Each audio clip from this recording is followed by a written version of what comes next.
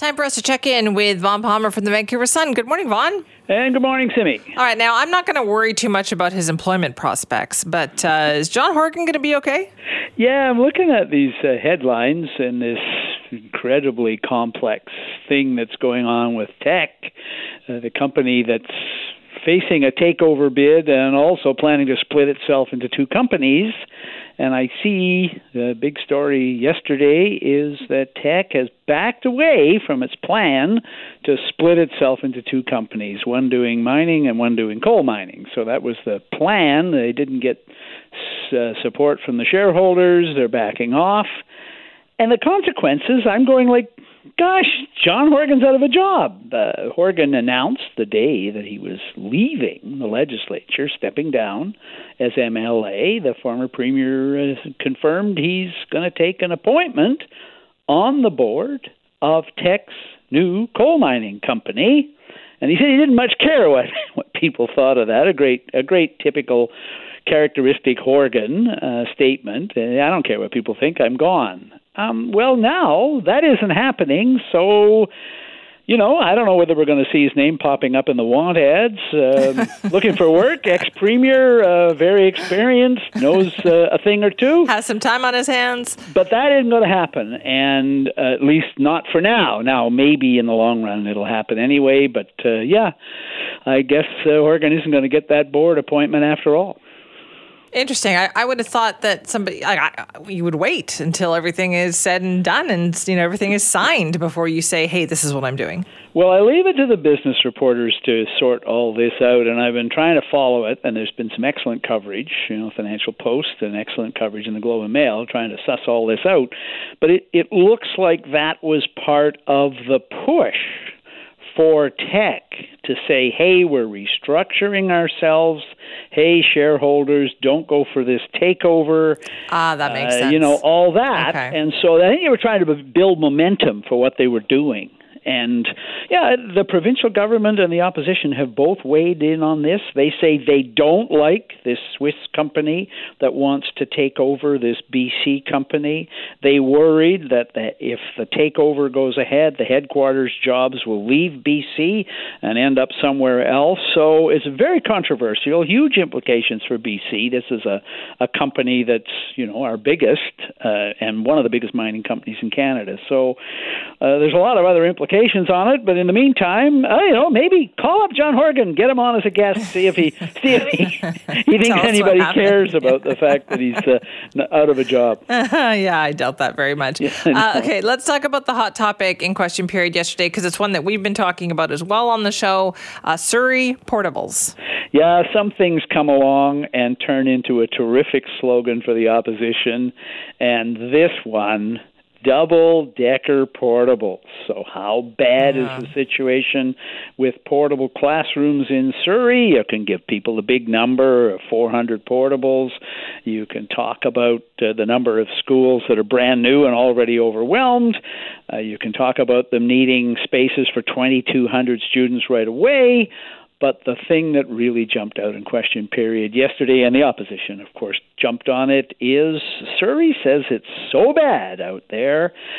They're running out of space to put the portables. They're having to get rid of playgrounds and parking lots. And they're saying, so we're probably going to have to go to double-decker portables. Maybe the sky's the limit. Who's to say we won't be to triple-decker before they solve this problem? That, and considering how contentious this has been in the past, and we've been pointing out that how this was a big deal in the 2017 election. A big deal in the 2017 election. So the Liberals jumped on this too. The BC United jumped on this. They were still the Liberals when they first heard this. Running for election in 2017, John Horgan said, we're going to get rid of the portables in Surrey. And that is one of the issues that really connected with the electorate out there, the feeling that the then BC Liberal government just hadn't done enough. It had balanced the budget and squirreled away surpluses, but it hadn't dealt with the growth problems in and around Metro Vancouver. and Horgan was going to deal with it. I think, to be fair, he did get off to a good start. The New Democrats did build a lot of new schools, but you had a very good interview yesterday out of Surrey where it's clear from, the chair of the budget group out there that the New Democrats have lost momentum on this. Yeah. They haven't been keeping up. And this is a problem, a chronic problem for government. The longer you're in government, the more you're not living up to the easy promises you made in opposition. You've got the education minister on this morning. I can tell you, Simi, the government did not do her any favors. The premier did not do Minister Singh any favors by making her education minister. They promoted her to cabinet. That's a good thing for her. But giving her education with this problem hanging over them in Surrey, I think she's going to be squirming to try to explain what they're going to do about this. And her riding is smack in the middle of where a lot of this overcrowding is taking place at Surrey Green Timbers. And you're right. If I could use a sports analogy here, Vaughn, it's kind of like they've taken their eye off the ball on this one, is that they were planning and they were building and they had a plan, and then somewhere when the pandemic happened, it kind of fell by the wayside, and now they have not regained that momentum. Yeah, and what's that quote out of Surrey? Even if they said we're going to deal with the problem starting today, because it takes so long to build build a new school, it'll be 5 years before those students can walk through the front door of that new school. And British Columbia is growing. Surrey is growing. And the government never stops telling us, right? The Premier says it's a sign that, British Columbia people have faith in the future. Yes, they do. People are coming here in record numbers. Yes, they are. But the government hasn't kept up with the need to provide them with the services. And in Surrey, I think that's increasingly going to be a problem. We heard it in the House yesterday. Well, the Liberals did a rotten job on this. They didn't do enough. We built more schools than you did. Well, yes, but, BC United can say now, and you promised to make it better, and, okay, maybe we'll be generous and say you got off to a good start. But as you say, Simi, they've lost momentum on that. They've taken the eye off the ball, and they're now accountable. Yeah. 6 years in government, they're now accountable for the fact that there are more portables than ever in Surrey, and in fact, such a need for them that they're talking about double-deckering portables. Oh, that's a terrible visual, right? Like, you got to tell they're going to be on that. So we are going to talk to the education minister about that. But Vaughn, I also want to talk to you about this health ministry announcement yesterday. So I always thought this was kind of weird, this whole TELUS Life Plus medical services plan, and now it sounds like it was not our imagination. No, it was a problem. The government got a lot of complaints about it. People were paying $5,000 for access to a family doctor. TELUS said that's not the way it worked. The Medical Services Commission, which is an independent agency that makes sure Medicare is run fairly and all of that here in BC, investigated and concluded that is what was happening. But what happened? The settlement in this is another insight into what it means to be in government. So TELUS is guilty as charged, but according to the Medical Services Commission, but there's no fines, there's no penalties, there's an out-of-court settlement, and the out-of-court settlement says, TELUS says, we're not going to do this anymore. No admission of guilt, just we're not going to do this anymore. And Health Minister Adrian Dix comes out and confirms, oh, by the way, they're not going to do it anymore for access to family doctors this way, but the people who paid $5,000, so it's $5,000 the first year, $3,500 the second year, the people who paid and got access to family doctors that way, they get to keep the access. They've been grandparented in.